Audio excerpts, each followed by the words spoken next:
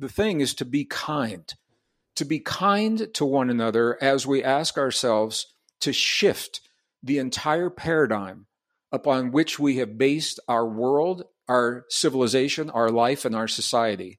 Be kind as we share the new discoveries, because not everyone learns at the same rate.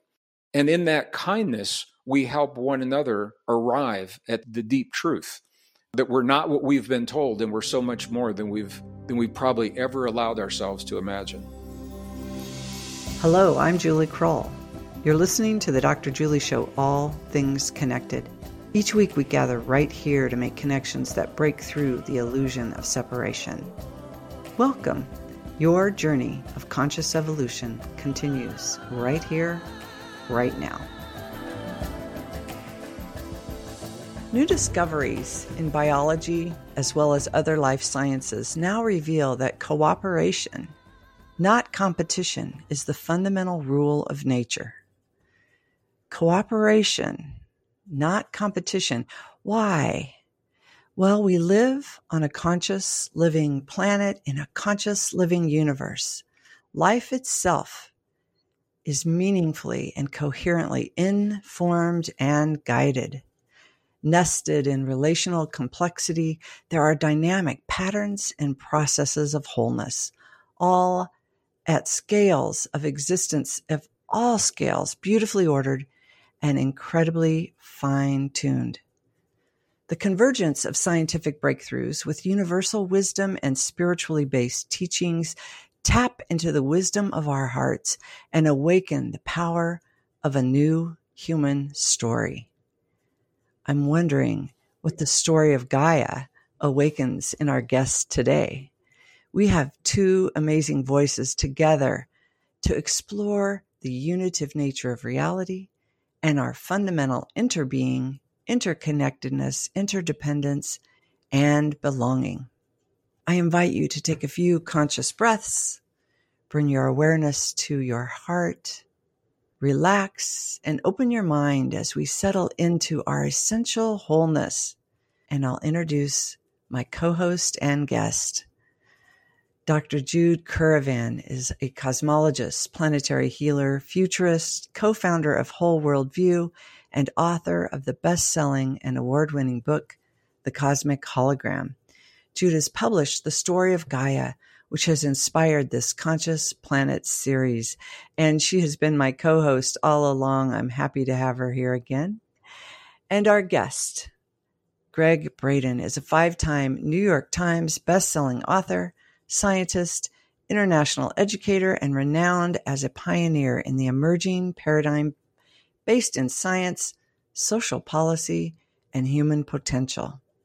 From 1979 to 1991, Gregg worked as a problem solver during times of crisis for Fortune 500 companies, including Cisco Systems, where he became the first technical operations manager in 1991.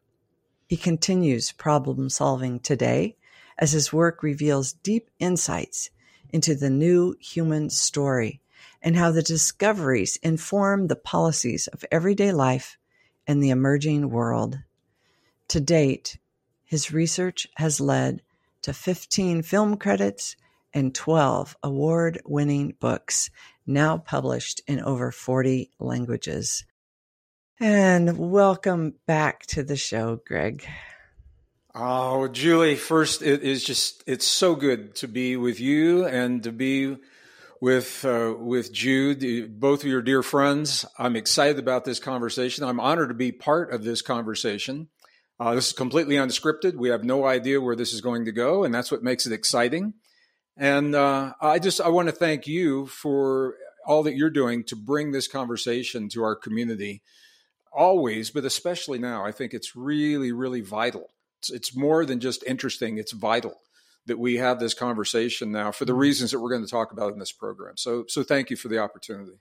Thank you. Thank you for that. And I think that idea of moving from interesting to vital is really the underpinning for our conversation today, too.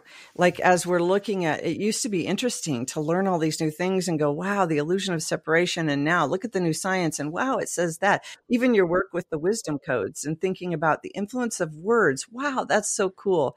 And now it's time to really bring it all together into a vital conversation, but more like a vital prescription, a vital narrative, a vital pathway, a new map, a trajectory for us to really move into this unitive space and to do the work that we're doing. So thanks for saying that. It is interesting, but it is more importantly vital right now. I agree. And something you said, Julie, in describing Greg's work about problem solving. And one of the things I absolutely love about Greg's work is it is about problem solving, but even more so, it's about realizing potential and empowering people to actually work through that possibility and offer authentic hope. So I feel that, what we're all serving really is this new story, whether it's the whole universal story of a meaningful and purposeful universe that exists and evolves as a unified entity, and also what is our evolutionary place within that and its potential unfolding, ongoing evolutionary arc. And yes, the timing perhaps couldn't be more vital. So to add my voice to Julie's, thank you, Greg, for joining us. Oh, well, thank you for that. I think we really can't separate you mentioned, Julie, the new human story. We can't separate the human story from the story of our planet that we live on. And where I think this is really surprising a lot of people in my live audiences is when we talk about the story, there has been a sense in the past that when we talk about a story, it's a philosophical concept, abstract, maybe interesting, to talk about over a latte at Starbucks. But when people realize that we live our lives based upon our story, the way we have been taught to think, this is what our story is, the way we have been conditioned to think about ourselves and our relationship to the world. So we live our lives based upon our story. Every problem that comes to us in every moment of life, whether it's a little problem, in logistics of a family or big problems between nations, it's all based on the way we think of ourselves. We heal our bodies based upon our stories. We choose our relationships based upon our stories. And now we choose our politics. We choose the policies that are guiding our lives on global levels as well as local levels, all based upon the way we've been taught to think. New discoveries are now giving us reasons to change the way we think because the evidence no longer supports the old story. And that, I think, is surprising to a lot of people. And what they say to me is, how come we don't know about this? Why aren't we hearing about this? Why don't we hear about this in our schools? Why aren't we hearing about it on legacy media, legacy mainstream television? And it's a good question. And I think it's part of our conversation today. But I just really want to anchor immediately. There is an urgency, and it is vital because we are choosing the policies. The laws are being written right now, and the policies are being enacted right now based upon a story that is no longer supported by the evidence. And those are the policies and the laws that are defining our lives, our freedoms, the degree through which we can express everything from our spirituality to our joy, to our passion, is all being driven by this story. So it's really vital that we get this story right. And then it's based upon at least right as we know it now. And as new evidence comes to light, this is where the science comes in. Science is designed to be constantly updated with new evidence. We have to keep science honest. And as new evidence comes in, we will update that story. But we're being asked to embrace a static story that was developed in late 1800s, early 1900s. It served us at a period of time. We've outgrown that story. And so this is the invitation, I think, now to embrace the deep truth of the new human and the new Gaia story. I was thinking about your phrase of the power of our new human story, awakening the power of our new human story. And I also want to say this, this new science is awakening the potential, our human potential. So I'd love to hear both you and Jude, but I'm going to start with you, Greg, to just expand on that about really, what do you feel is that new human story, and what is our human potential now that we understand that we live on a conscious living planet in a conscious living universe? Sure, Julie. Well, those are two questions. And the story, our human story, begins with our cosmos. So we cannot separate those. We've been conditioned to believe that we live in a dead universe made of inert material that is the result of an unbelievably lucky convergence of parameters, of physics parameters, and that we as biological beings are the product of random mutations based upon unbelievably lucky biology. And when we think in these terms, this is our story. And so the choices that we make in the world around us reflect the fact that we're conditioned to think there's nothing, we're just lucky that we're here, and that the sanctity of life is not really being taught to young people in our schools today, and the sanctity of the earth that we live upon, and how precious these parameters really are, and how rare and precious life is in general. The new story is telling us something very different. I know you've had other conversations, and my dear friend Dr. Jude has this amazing book that is telling us, it's really bringing together all of these parameters in a very concise, very beautiful way. We live in a living universe. The universe is alive, but it doesn't stop there, because now we know the universe is intelligent and even conscious. And some of the science that backs this is we're looking at galaxies that appear to be making conscious choices to move themselves out of the pathways of dangerous pulsars, dangerous flares coming from supernova events and things like that. They create jets from the center of the galaxy that actually moves it out of the way in a very intelligent and very concise way. The first time the Hubble telescope caught this, they said, well, maybe it was a fluke. And then the James Webb telescope began showing that this happens more frequently than we have come to understand. And the physicists now are saying not only is the universe alive, but it is conscious and intelligent. In a living universe, you would expect life to be the norm, not the exception. And now we're redefining even what the definition of life is. In Dr. Jude's book, chapter 7 is one of my most favorite chapters, where she is talking about how these finely tuned parameters have allowed the universe to be as it is. It's called Expectancy. It was the title of that chapter, Expectancy.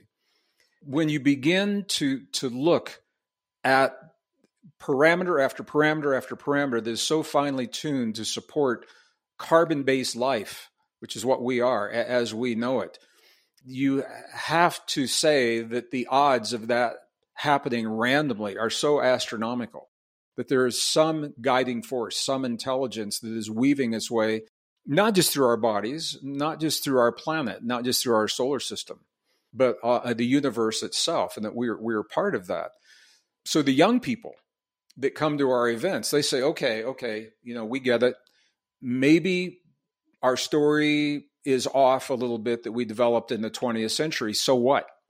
What difference does it make? We live in this high-tech world. We got internet, Meta. They're having trouble connecting the two. And so they're surprised by the answer.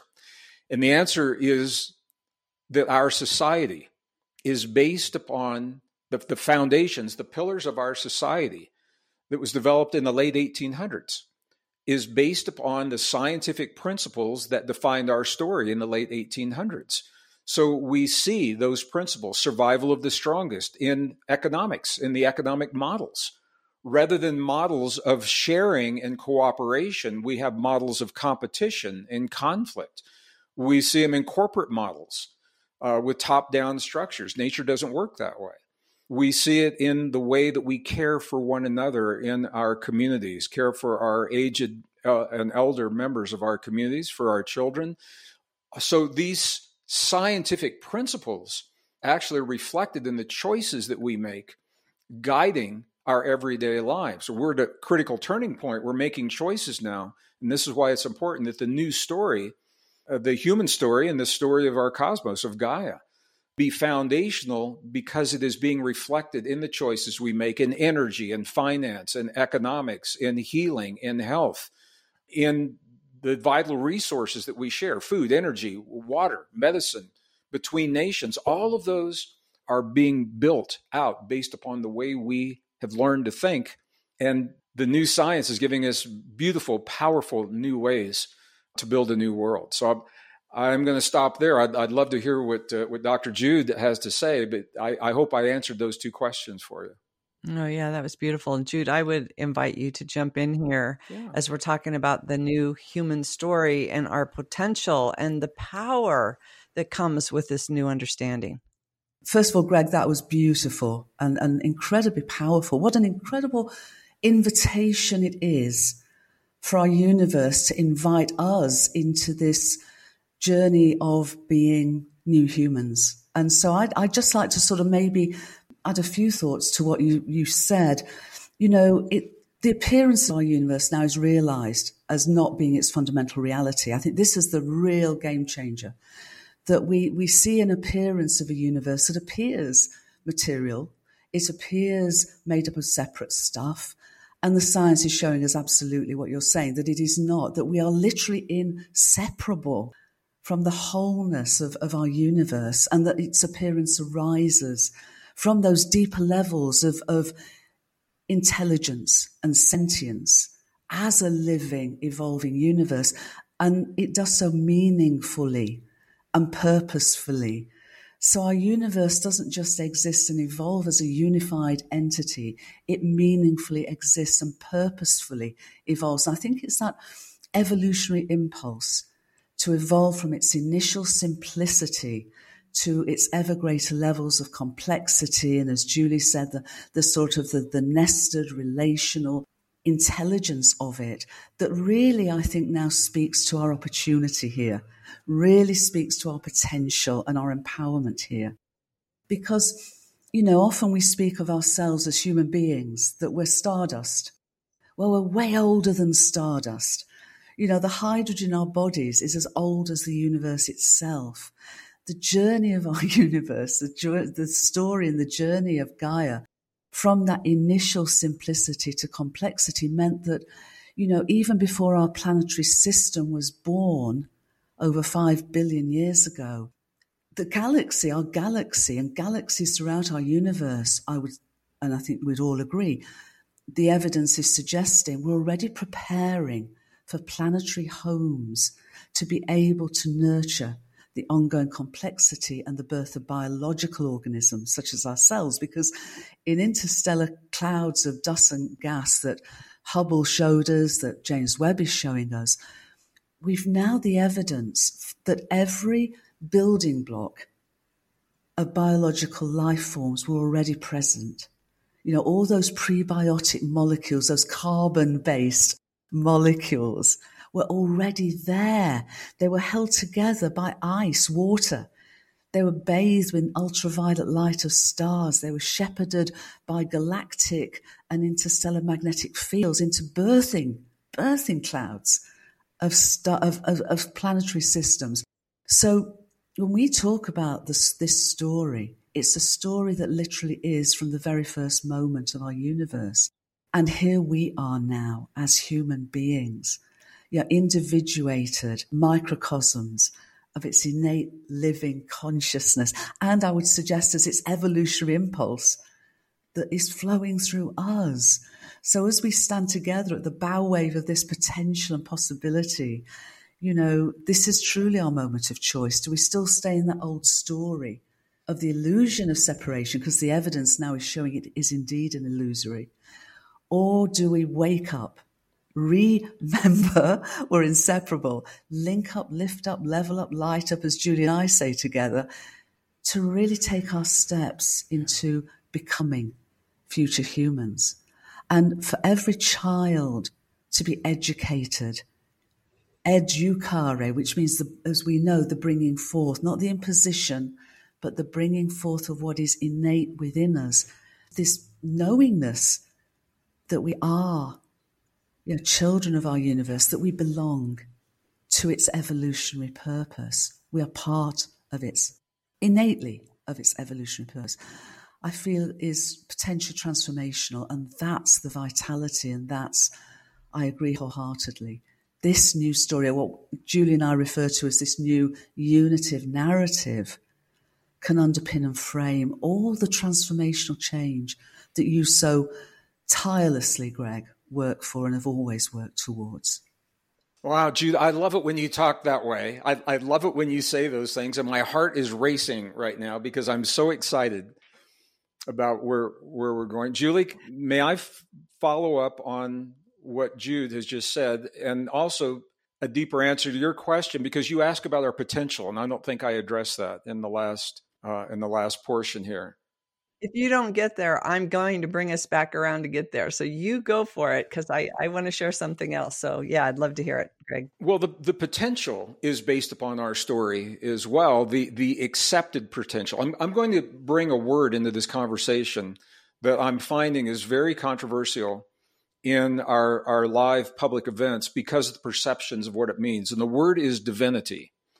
So human divinity, the definition, actually has nothing to do with religion at all. If you look at the definition of divinity, it is the ability to transcend perceived human limitations. That's all divinity is.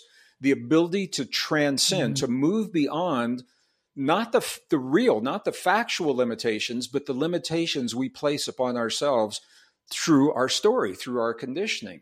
And I think this is vital because we live in a society right now, and we are the product of at least 3 generations of education where we've been taught that we are powerless victims of a world that we have no control over. And even deeper than that, there is a sense that we are flawed as carbon-based beings, that we are flawed in our humanness. For example, our emotions are a flaw in our makeup that cloud our logic. This is one of the ideas that's being perpetuated, that our ability to empath, to pick up the feelings from others, influences logical decisions, and that is a flaw. So we're being conditioned to believe this, and to remedy this, we're being taught that we need something outside of our bodies to be healthy in life and to be successful in the world. That means we're victims. And as victims, it means we need a savior. And the savior is being touted as technology. So there is a movement now to replace much of our natural biology that's the product of all of the beautiful processes Jude just described. There's a movement gaining momentum to replace our natural biology with synthetics, with synthetic polymers in the skin, with chemicals in the blood, computer chips in the brain, artificial intelligence, sensors under the skin, so that we can remedy our flaws. The movement, I know many of our viewers are familiar with this, it's called the transhuman movement. It means different things to different people. So as a scientist, what I want to say, first, I love technology, and the technology is never right, wrong, good, or bad. It's the thinking of how it's applied. We have amazing technology, computer chips that can be implanted into the brain to run the prosthetics of our loved ones who have lost limbs in war, to give them the ability. I mean, can you imagine coming home from Afghanistan or Iraq and not having the ability to hold your children in your arm or brush your own teeth or feed yourself? And now the technology gives you that ability. What a beautiful thing.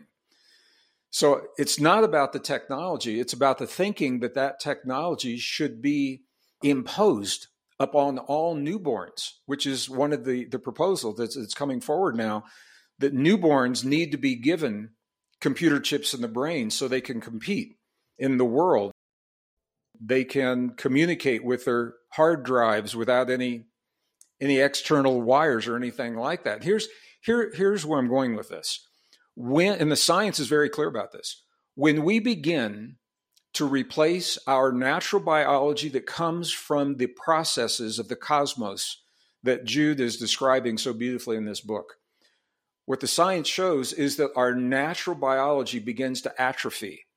We have systems in our body, our immune response, the cells, the neurons that are being created in the brain until the last breath we take on Earth.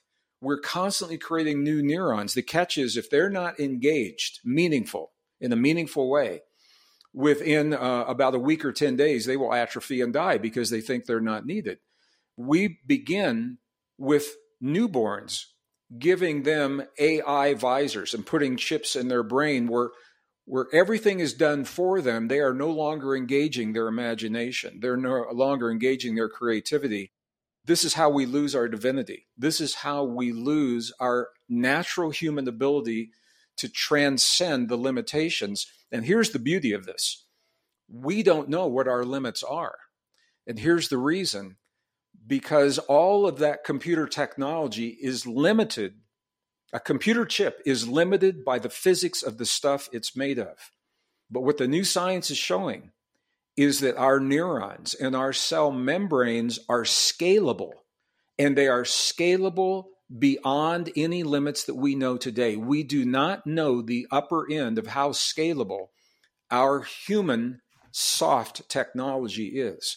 So I propose that we don't want to give this away, at least until we know what it is we're giving away, and we're only beginning to understand the deep truth of our human potential.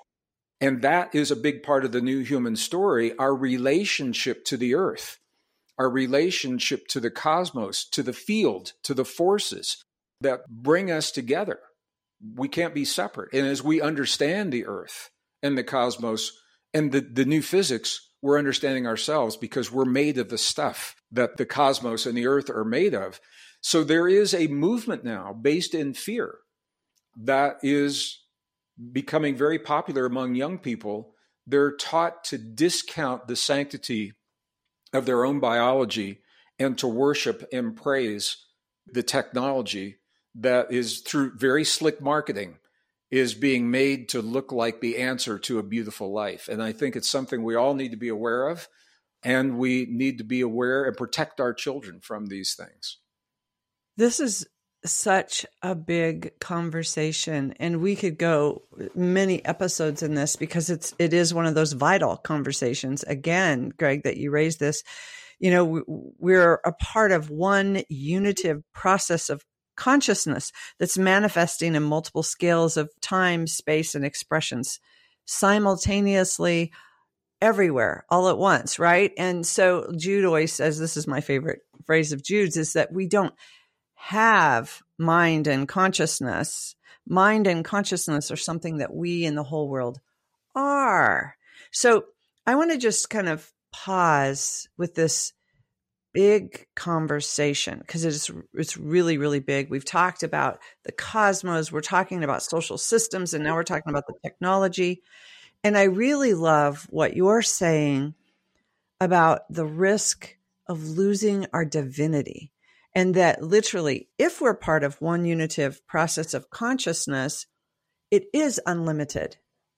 Our potential is incredibly unlimited with the stuff we're made of. And if we think of a computer chip, I love that. It's finite. It has limitations. It's even what a human mind can program into it, let alone what it's made out of and what it can do. So this is really important. So I just want to pause and bring in our wisdom here on a more personal level. Because Greg, you wrote a really beautiful review, an endorsement for Jude's book. And I want to read that to you. And then I want to read my favorite phrase and just kind of let us bring this huge, vital conversation into a real sweet spot here. So you wrote, the story of Gaia is destined to become a cornerstone for the cosmology of the new millennium. Caravan invites us on an extraordinary journey that gives our mind the reason to accept what our heart already knows, that we're born into a universe that supports us and an evolution as an integral part of a larger evolutionary process. I love this book. So, Greg, you wrote that, and then Jude started talking about belonging and that impulse of evolution. And now you brought in the word divinity. And one of my favorite phrases in your endorsement is that it gives our mind the reason to accept what our hearts already know. So I want to bring that element in. Our hearts know this. And if we can, Jude is bringing in new information in science. You're bringing in new information in science. There's so much now for us to really assimilate. But we're also talking about not only our biology being this cosmology that we're talking about, but there's this wisdom in our hearts that can help us guide our way through all of these changes, all of this new science, all of this technology conversation. Just like you're saying, having a computer chip help somebody with an artificial limb versus implanting babies to compete. So let's go to the wisdom of our hearts, Greg. And I wonder where you would go with that. And I know Jude will want to jump in here too. Well, first, I just thank you for sharing that endorsement. It's been a couple of months since I wrote it. And Jude, I haven't spoken with you since I wrote that. I want you to know that happened on an airplane when I was thinking about your book. And I have such deep respect for you as a scientist and as an innovator, but also as a dear friend. And I wanted to do a really good job when I wrote that endorsement. I wanted to honor you in the best way possible. So I was just open to whatever, I asked myself, I said, what is it really about this book? It's obviously an awesome book, but what is it that really, really lights me up about this book? And it's just what I said. You have done such a beautiful job. We live in a world where people are asking for reasons to think differently. I think people are willing to think differently. It takes energy to change our belief systems. And if they're given a good reason to think differently, I think people are happy to do that. And you've made it very easy. You've coalesced so many ideas into a very concise few chapters that are rich in ideas based upon new discoveries of science that people typically don't hear about. And the reason I think that people are drawn to it is because those ideas affirm what we already sense is true in our hearts. And I talk to people, I live in a rural area in northern New Mexico, Julie, and I go to my local co-op to buy groceries. And a lot of my neighbors, they're not into this conversation. They're too busy trying to make ends meet. They got big families. The economy is tough. All they know is that something's not right. When I see them in the aisle, they say the world's moving too fast. Something's not right. We need to slow down and go back to basics. And those basics begin with intuition and what we know about ourselves and our relationship to the world. I went to the previous conversation, because you invited me to talk about potential and the role of potential and what we have to gain from embracing a story, or what we may lose if we cling to a story that's based on obsolete science and ideas that are no longer supported. That's why I went there. And my neighbors, they don't know that. They just know that there is something that rings true in them, and that is going to allow them to guide their lives and their children. And the things that aren't, they say, the world's just changing too quickly. And I think it's true for all of us. On some level, we all sense things are changing too quickly. We're overwhelmed. It's hard to find honest information.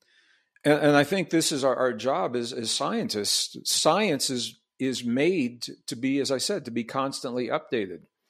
So when we can share the discoveries with our community that actually support our deepest intuition, maybe not, the equations or anything like that, but the principles that everything's connected, that nature's based in cooperation, the power of love to heal, those are the kinds of principles that guide this universe, that guide this cosmos. And because I love this, I was at the CERN Superconducting Super Collider in 2017. And I was listening to the scientists that had discovered the field that underlies all existence. Now it's called the Higgs field. So they discovered scientifically what we've all sensed intuitively, that everything's connected. But look at this, Julie, they were still doing this. When they were talking, they were doing this. Their hands were doing this. There's a field out there, and their hands will do this, that connects all things. And so even those scientists have forgotten that every cell in our body has 100 trillion atoms, and every one of those atoms is emerging from that field, and it's collapsing into that field in a dance that makes us the field. We are these wrinkles, these disturbances held in place by our consciousness in this field. It's not out there. We are the field. And so even the scientists that are making the discoveries are still struggling on a personal level about what these discoveries mean for them. And that's a very human thing to do. The thing is to be kind to one another as we ask ourselves to shift the entire paradigm upon which we have based our world, our civilization, our life, and our society. Be kind as we share the new discoveries, because not everyone learns at the same rate. And in that kindness, we help one another arrive at the deep truth that we're not what we've been told, and we're so much more than we've probably ever allowed ourselves to imagine. I love that too, and I can just imagine that happening. It's interesting, though, the pace of this, because you talked earlier, Greg, about and Julie, about how it was once interesting to have the sort of discussions that they were perceived as being perhaps philosophical and interesting, go and have a coffee and chat through them. But this is now vital, this understanding, this literally awakening to remember our wholeness, universal wholeness, is now urgent. We don't have 15, 20 more years to figure this through. And what I'm really excited by is the pace of not just the pace of the evidence that's coming forward, but there's the pace of the conscious awakening and awareness of this. Because I'm sure you're both aware of it, but perhaps some of our viewers may not be. But the Nobel Prize for Physics in 2022 was given to 3 researchers who'd been studying this wholeness, this non-local unified nature of reality for decades on decades. And the Nobel Prize for Physics is not given for speculation. It's only given for what's called settled science, which is why Einstein didn't get the Nobel for relativity, because it was still seen to be speculative. He got it for something else, but called the photoelectric effect. But these scientists, these physicists, cosmologists, were given the Nobel Prize in Physics only a few months ago for their experimental evidence of universal wholeness, of universal unity and non-locality. And of course, what that does as well, that I write about, is this framing, this evidence is underpinning and framing a unitive narrative where our intuition is natural, our resonance, our knowingness is actually a natural attribute of our divinity. And so much more, as you say, it seems to me that we're literally just remembering our divinity, as some of the projections and the technological approaches are seeking to diminish it. So this is why, for me, this new story, narrative, New Humans, story of Gaia, and all the evidence together is so vital now. So it seems that for us, how do we share this as widely as possible to empower people, to offer people authentic hope in their own future as humans, their own conscious evolution into this realization and embodiment of all these incredible attributes that we hardly use and yet are so much naturally part of who we really are. Yeah.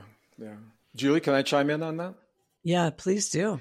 I think, Jude, I love this conversation, and you're so eloquent in the way that you share these ideas because this is your passion. This is why you wrote the book. And I asked myself the same question about the sharing. And what I know is that not everyone will embrace these ideas, at least not at the same time, because we all learn differently. What I realistically, when the rubber hits the road, what I see happening right now is I see two parallel societies emerging right now, not in the future. It's happening. In some places, it's happening under the same roof at the same dinner table, where the parents are embracing one way of thinking and living, and the children see something very different because they're all being informed through the echo chamber of the artificial intelligence that's driving their information. Where they get their YouTube feeds and all of that. But what I see happening is this. I think two parallel societies are emerging. And one of them is all in on everything. They're all in on all of the tech, on all of the, chips, implants, chemicals in the blood, everything. They're going to go for it. There's another faction that's I see in my co-op in the rural areas of New Mexico and in America and all over the world when I traveled, not just in the U.S. And that is the faction that says we're moving too fast. We need to go back to basics. They're pulling their children out of the public schools to homeschool them. They're growing more of their own food. They're learning how to take care of their bodies and become healthy. I think what will happen is we can't go on like this. It's not sustainable. So I think we will very shortly, what we will see is we'll do what humans always do. We're all going to check each other out. And we're going to say who's happier, who is healthier, whose lives are more fulfilled, who has more joy in the time that they share with their families. And the answer to those questions will drive the choices. People will say, I want what they have. I want that health. I want that joy. I want that happiness. And I think ultimately we'll probably reach a midpoint, a hybrid, where we embrace the technology to a degree to serve us, but we do not become enslaved by the technology, which is very possible. And many technologists are raising the red flag saying we need to reel in, especially the artificial intelligence. We need to reel that in. So I think the way to answer the question, Jude, the way we share this with people who are open to listening, and then by example, they will live in their lives what this means. What does it mean to solve a problem in the corporate boardroom in a world of cooperation rather than the world of competition? And what does it mean for young people on the playground to work together to help everyone achieve a goal rather than ridiculing someone that may not be as adept? Those are the implementations of these ideas. So I think we share them with people that are open. They will live in their lives by example. And by example, I think that is how you really reach a lot of people, by example. I agree. I see this as an invitation. It's an invitation and it's a sharing. It's just that. And then people... Yeah. I love that. There's a beautiful thing in Greek mythology, but it's a deep truth. And Buckminster Fuller also spoke of it. You don't fight the old, or in fact, you don't fight anything. You just sing a better song. You sing a better song and people want to hear that song and they want to sing it themselves. Yeah. And I feel that's exactly what you're saying. And I know Julie and I both feel that's exactly the way that we can serve best, just by serving the evolutionary impulse of the universe, which is an impulse of cooperation, which is loving, which is nurturing, which is hopeful, which is filled with profound potential.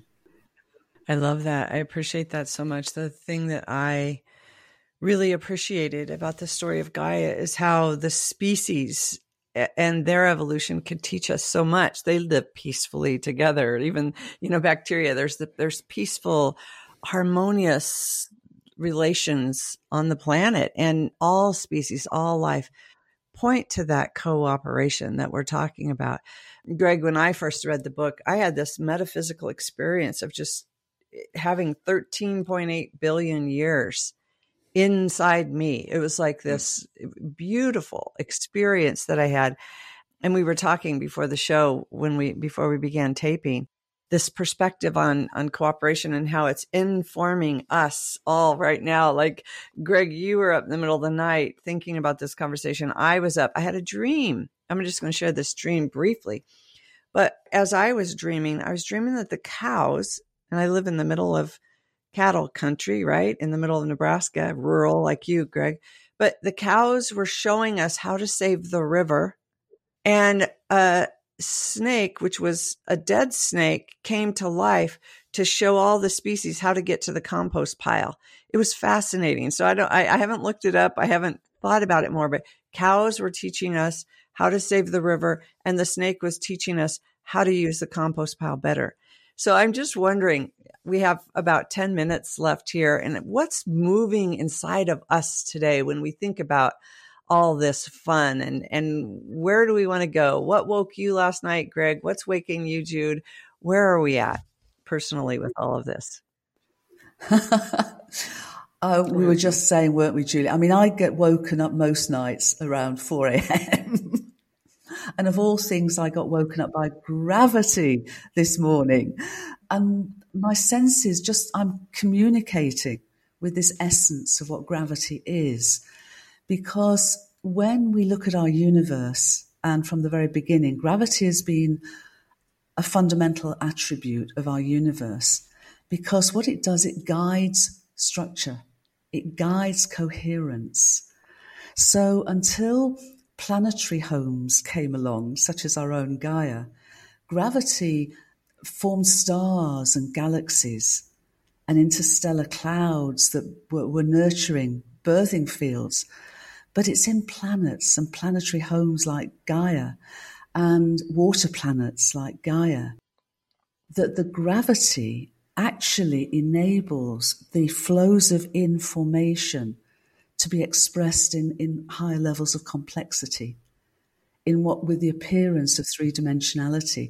So, Greg, when you talk about technology having such a wonderful range of use, you talk about veterans coming back, or anyone with the need to have a limb, for instance, amputated.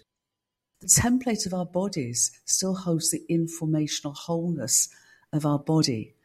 And whilst technology, I feel, is helpful, I feel it's an interim process, because we know that in a gravitational field, which our biology is naturally embodied by, that the combination of the information of that memory, that template, and the gravitational gradients of our planetary home are able themselves to regrow a limb, to literally regrow a limb. And I don't know how far into the future this is, but I have, what I'm finding with the scientific evidence is it's possible. And gravity is this great maestro of form, actually through its relational ways of bringing form into structure. So that's what woke me up at 4 o'clock this morning. Wow. Well, this opens the door to an even deeper conversation. I'm a geologist by degree, and my first assignment when I was in the corporations in the 1970s was to evaluate where the magnetic fields of our planet were at that time, where they've been and where they're heading. And the magnetic field is a powerful component of the information and holding the information in place that we call our memory and our perception. It's not in the neurons in our brain. The neurons and the cell membranes are the antenna that tune to the field.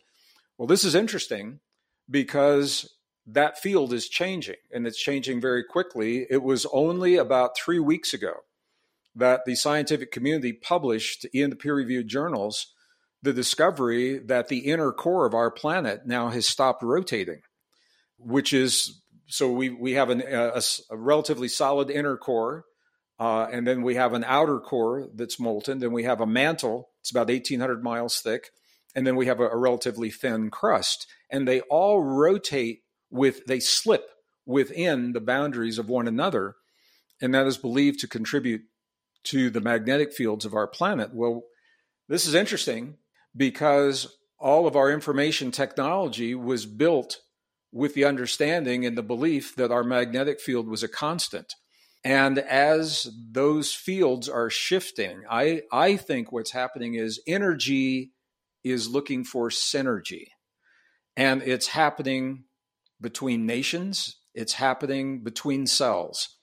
It's happening in marriages. It's happening in business. It's happening in corporations. It's happening in friendships, because we're all part of this system. And I think what woke me up at 3 o'clock in the morning is, which happens frequently, that's a really common time for me to be awakened, is that there is an energy pushing all of us to greater synergy, whatever that means. It's our job is to find that synergy. We feel the evolutionary impulse, and then we have to translate that into some meaningful action in our lives.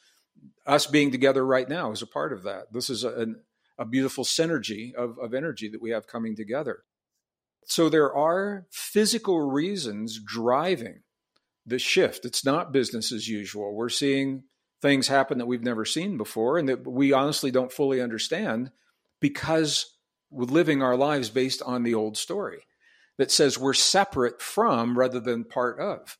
So those magnetic fields shift. It changes our emotional component. It changes our heart rhythms.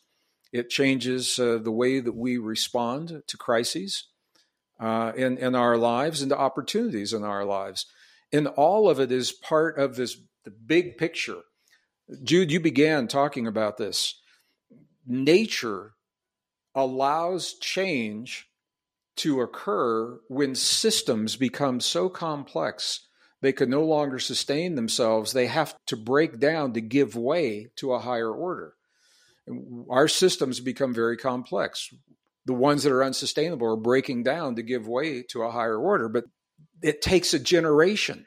It takes a generation of people to live that. It'd be nice if it happened, at the end of one life and the beginning of the next, in between, but it doesn't. Some generation has to live this shift and not get lost in the fear of the unknown. And we are that generation. And the work that you do, Jude and Julie, the work you do and the work that you synergize is really helping people to make sense out of those uncertainties so that this won't last forever. It's a little window of time where we have this opportunity to become the best version of ourselves and create the best world possible. And I think that's what gets me up at 3 a.m. And it's what sustains us 24/7, I would say, because the opportunity is so great. I said right at the beginning, I think, when we were talking about your problem-solving capacities, Greg, which are enormous, that for me, even more fundamental is your potential realization. And that's what we're really talking about. We have such incredible potential as future humans.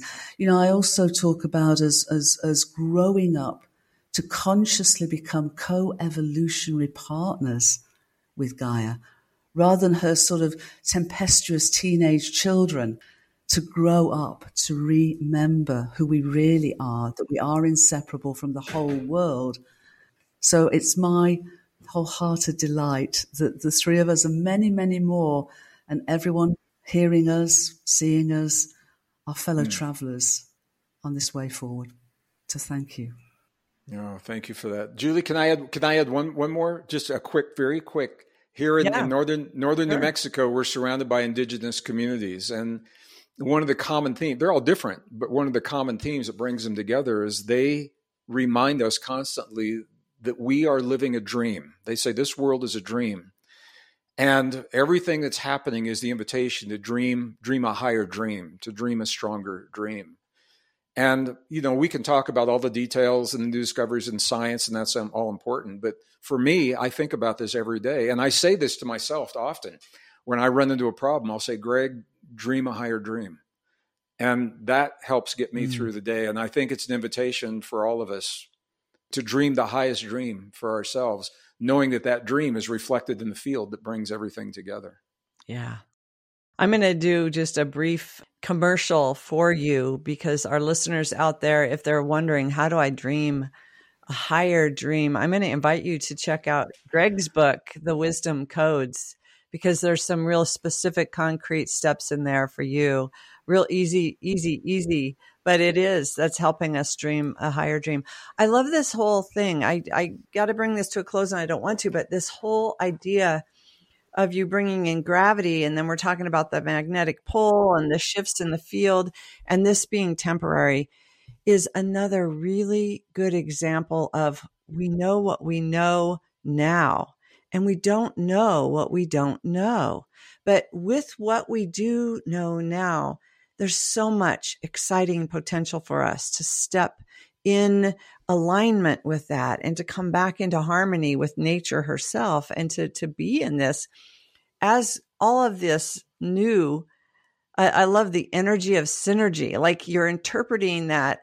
And I have to tell you, Greg, what fired off for me is I had this vision that came in last Saturday night from a simple nightlight. I'm going to share it with Jude later, but it was like me looking at the cosmic energies that are here fully supporting us all the time. And again, there's that thing. I'm pointing outside of myself as if they're not in here, but we know they are, right? But we have this cosmic support system here all the time. We brought in divinity in the heart and this illusion of this dream that we are living. So as you said that, I'm like, all of a sudden, the science of what I was seeing started to come in and make more sense to me. So we just need to keep telling our stories, come into wholeness here, have these kind of vital conversations. And Greg, I'm going to invite you to have the last words here before I close. What's the call to action? This has been an amazing hour for us. In a minute or so, what's the call to action for our listeners? Well, first, I just want to thank you and Jude once again for the honor of sharing this time, sharing part of your day with me. And I want to thank everyone tuning in for sharing a part of your day with us as well. We know you have a lot of opportunities to put your energy in a lot of other things. I think it's what we already said, Julie. My invitation it is. We can be overwhelmed by the information overload and all the narratives that come to us every day.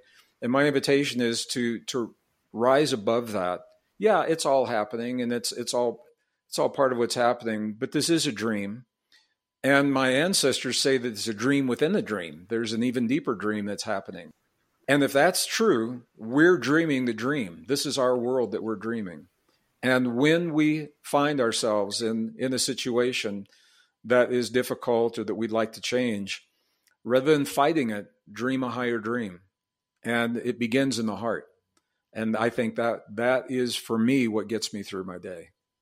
Thank you for joining us again today. I'm Julie Krull. You've been listening to the Dr. Julie Show, All Things Connected. This is part of our Conscious Planet series with co-host Jude Currivan. Thanks for joining us. And remember, together, we're creating connections for the good of the whole. Until next time, I'm sending you a world of love. Bye for now. If you enjoyed the show, go to your favorite podcast platform. Remember to subscribe, rate, and leave us a review. Also, please consider supporting the Dr. Julie Show at patreon.com/allthingsconnected. When we each give a little, we all get a little more. You can stay in touch with me at juliekrullemail.com. Thanks for listening.